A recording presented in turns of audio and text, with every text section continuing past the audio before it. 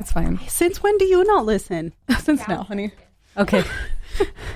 She does. We don't have Bushra in here. She'd give us all the sass. Okay, so today in the studio, we have Rosemarie Serrone. Okay, let me do that again.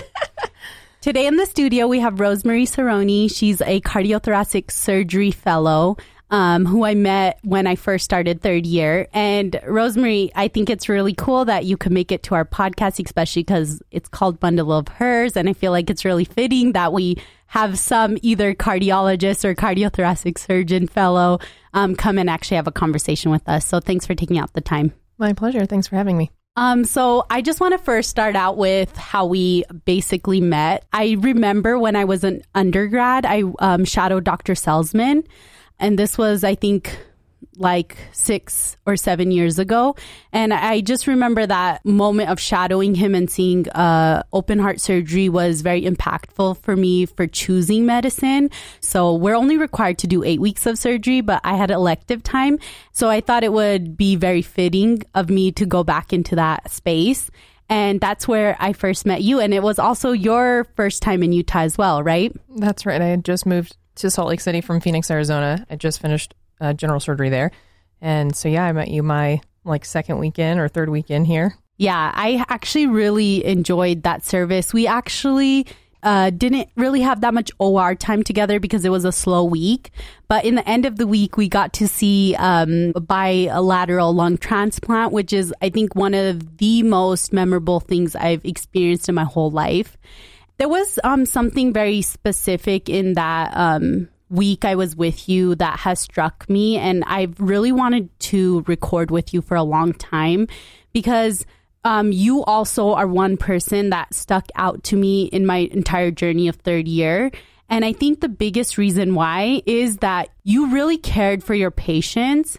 And even though I only saw you, I would say maybe 2 hours in a day because we rounded together, that was something that I noticed. And another thing is you always used everyone's name. I don't know if you know this, but people don't often do that. Is that something that you do consciously, or is that something that just came to you naturally? I guess I've never thought about it or had somebody point that out to me before. I just think that no matter what stage in your training you are, you deserve to be an integral part of the team. And particularly as a medical student, I mean, you're paying to be there. And I think it's extremely important to make you feel included. And it's my job to teach you as much as I can and engage with you. And you deserve that. And so I guess I never noticed that I do that. I think it really stuck with me because you were so humble with your approach.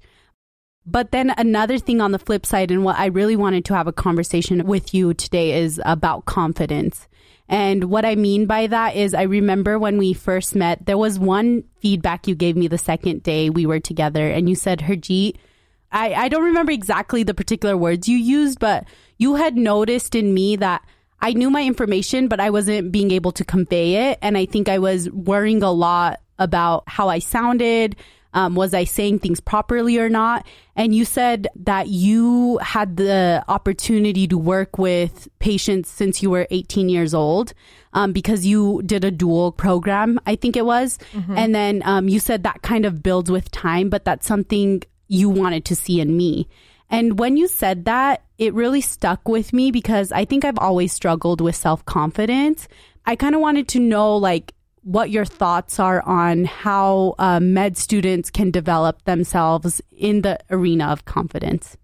Well, I think someone once gave me the advice in medical school, actually, literally fake it till you make it. It's not to say that you're faking what you know because, you're going through medical school, you're developing the knowledge.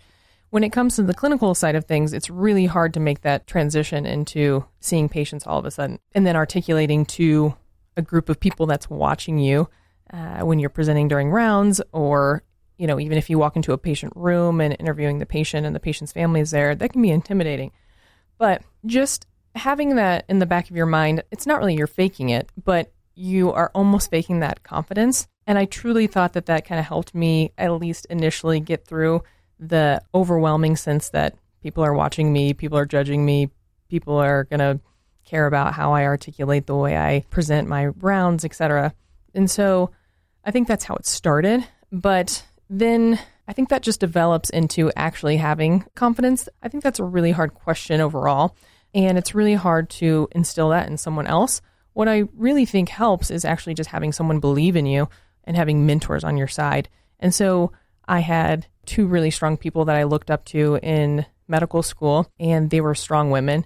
And then when I moved to Phoenix, my classmates or my residency class were all women, and there were a lot of women in my program.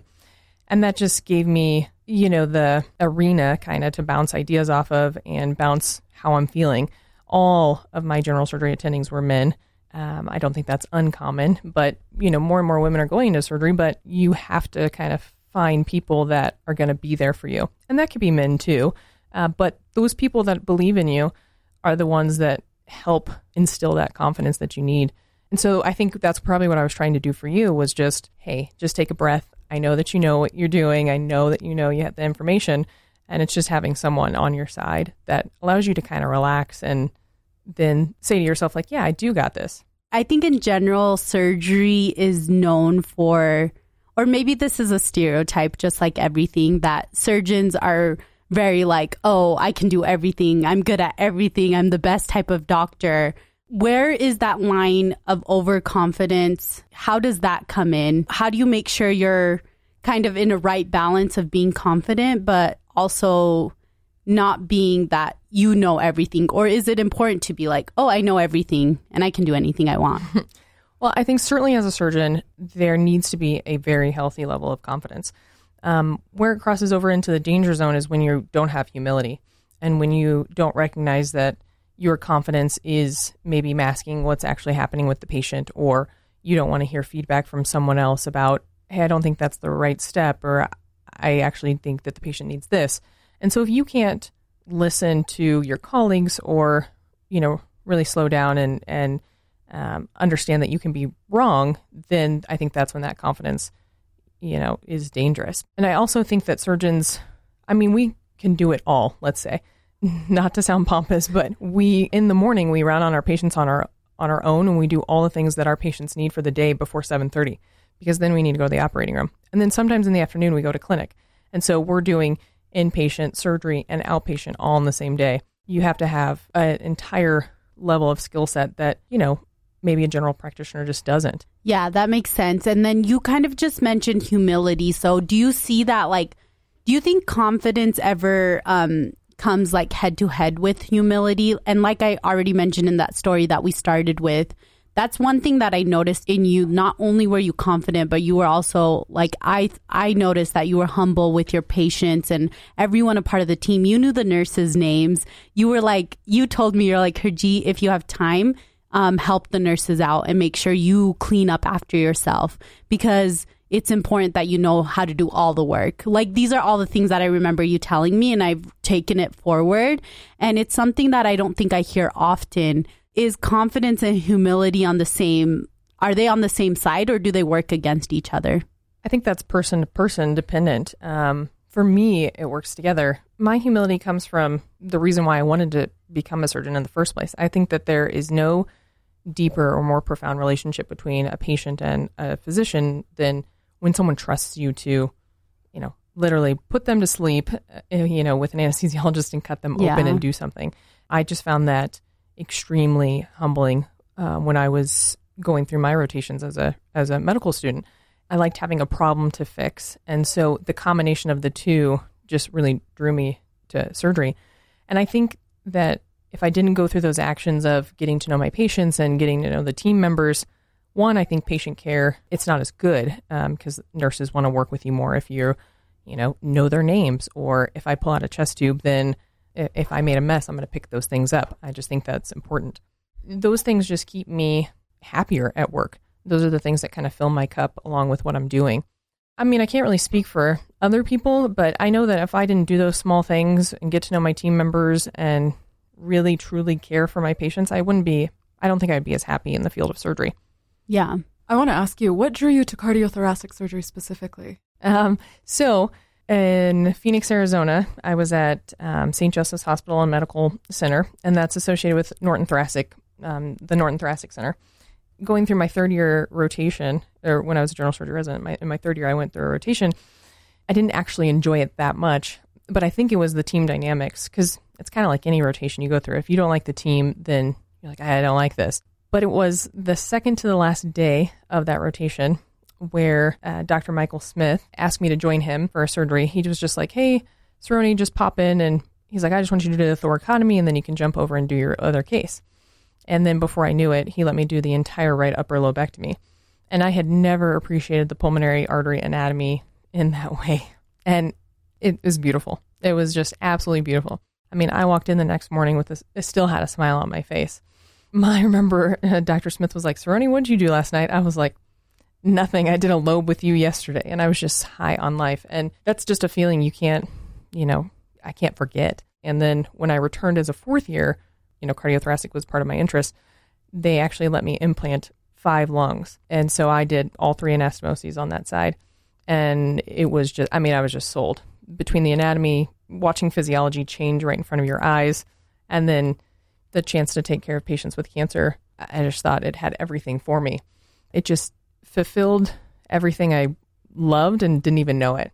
Do you have any specific goals in mind that you want to achieve once you're done with your fellowship and you're a cardiothoracic surgeon? Any specific group of people you want to work with or anything like that? Any dreams you're aspiring still to achieve? I haven't totally quite figured it out. I definitely want to continue to work with residents, and I want to work with medical students. I love it. I love that aspect of it, and inspiring, young minds. But honestly, I don't yet know. I definitely know that I want transplant to be in my future. But outside of that, there's a lot to consider. So I'm still figuring it out. I'm still just developing myself. So yeah. And then I also follow you on Instagram, and I just wanted to kind of talk about being like a female surgeon. Yeah. A lot of your hashtags are always like, this is what a surgeon looks like, and like lady boss. There's a lot of, I don't remember exactly each word, but I just remember you actually did post one thing, which I think we would connect to, because you said every day is International Women's Day. That's right. And we believe that too, because we're like, why is there a day for this? Like every day is for everyone. Yeah. But how do you see yourself as an advocate, or is that something you consider yourself being for like female physicians, female surgeons? Oh, yeah, definitely. I love the movement that's happening right now. Women are they're having their time, and I think it's only going to get better. Right. You can't really change the word feminism in the true definition, but there is a new sense of feminism, and it's not this aggressive man-hating club. It's new in a way of just trying to inspire, and it kind of goes back to the confidence thing and just letting young women know that you can do this. I grew up from nothing, like absolutely nothing. We were dirt poor, and I had minimal opportunities, from that kind of standpoint. And I just look back and I just knew I wanted to be a doctor. And I think like truly, if you set your mind to anything, you can do it. And so just letting people know that you can do it too, it just means a lot. I think having strong female mentors out there is critical. And if I could be that for someone, that would really fulfill or fill me up. I get, not a lot, but if I do post something geared towards women, and particularly in surgery, I'll get direct messages about, how did you do this? What was your route? I don't know if I can do it. And so you hear that a lot. I just want people to know that your dream can absolutely become your reality. If you have a goal, you can do it. And I actually really connected with something that you said. You said something that like confidence kind of shows through your journey. And I think that makes me feel a lot better too, because I've always thought I wasn't a very confident person, but I've gotten this far, and like I should be proud of myself for getting this far with like the minimal opportunities that I had as well. And this year has been like really, really good for me, because I will say like even in my clinicals, because I'm like, Harjeet, you know this, just say it. Every rotation, I feel like I'm doing better and better, just because of the fact that I'm like appearing like I'm confident. And inside, I feel like I am. It's still really hard because I've grown up being so not confident. It's still like hard. But I think that's the thing, like appearing like you are kind of helps you become that way as well. Yeah. And that's that kind of fake it till you make it, right? Idea that I was talking about in the beginning, and allowing other people to see your confidence, whether or not it's totally true. Like it goes really far. And, and then more and more people start believing in you, I think. Yeah. Because if you're that nervous student that is fumbling and things like that, people kind of stop listening to you. And so just take a moment, slow it down, tell yourself you got it. Right. And I think everybody just needs to be a little bit kinder to themselves and to others. Yes. And if you do that, then, people can thrive around you. I agree with that. What would be your advice for women wanting to pursue the field of surgery and then furthermore cardiothoracic surgery? I feel like there's a lot of pushback from women, even going into med school, right? In the sense, I understand it's like 50-50 now across the nation. It's getting better. And it's getting better. And I know like growing up in Southern Utah, that was a huge problem, is we could not get women to go into medicine. Do you have any thoughts, ideas, or any advice for anything that you've experienced and what motivated you to push further and maybe even motivated other women to go further into the field? I would say, and this kind of sums up kind of the whole discussion that we've been talking about, is one, definitely believe in yourself. And I know that may be really difficult, but I really just think that if you have a goal and you have a dream and you're passionate about it, that passion can take you so far. I think two, definitely find someone that you can talk to intimately about struggles that you have in the field, and find someone that will really be an advocate for you. When I was in medical school, I'll never forget, Brooke Nelson. She was one of the general surgery chief residents. And so she was like my first entity that I was like, whoa, this woman has it all. Like, she can do it. And she walks into a room and she just has presence. I stuck by her side and soaked up everything she had to offer, took everything she said to heart. And I remember when I was a medical student, I used to say, I want to be like Brooke. And towards the end of medical school, and as I was matching into surgery or deciding that surgery was my path, I remember texting her and saying like, yeah, I was talking to so-and-so today. And I was like, and I said that again. I was like, I want to be like Brooke. And she's like, you want to be like you. She's like, you need to start saying you want to be like Rosemarie. And so I was like, whoa, yeah, I do. So that was huge. So I think definitely having someone that you can talk to. And then three, you're going to get, I mean, you guys probably maybe get it. Like, you say, oh yeah, I'm in medical school. I'm a third year medical student. Like, oh, well, what kind of nurse are you going to be? Or, what's PA school like? That is going to happen all the time. And that's going to happen even when you're a doctor. And that's going to happen even when you're, in advanced fellow training. You can't get mad about it. You may be upset about it. You politely correct people because you worked really hard to get where you are. And so it's okay to say like, no, actually, I'm Dr. So-and-so. Just owning your presence as a physician.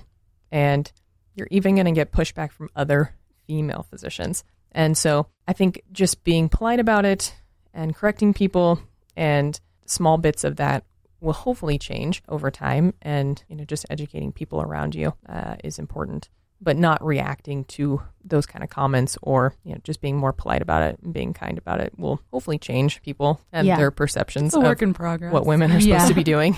I think so. And I think like discussions we have on this podcast, it's that the field is changing in the sense that I think a lot of times we bind ourselves by like norms, like, oh, this is just the way things are. Oh, but maybe I could do this. Sometimes it's just like going in there and trying. That's one thing I think that is like shifting in that direction. And that's why we talk about representation a lot on our podcast. Like just being there and being present and being visible makes you an advocate just like that, because people see you and they're like, oh, I can do that too.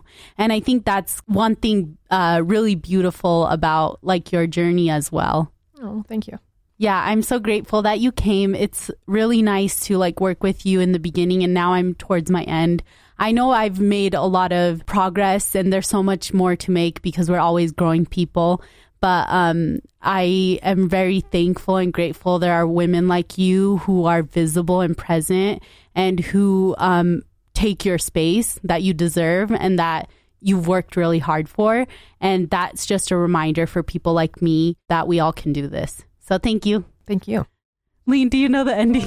Oh, okay. I'll do it. So if you guys have any comments or want to have a discussion about women in the field of surgery or even just in general being badass, you can reach us at any of our social media platforms at Bundle of Hers. Hopefully you guys all get inspired just like I was.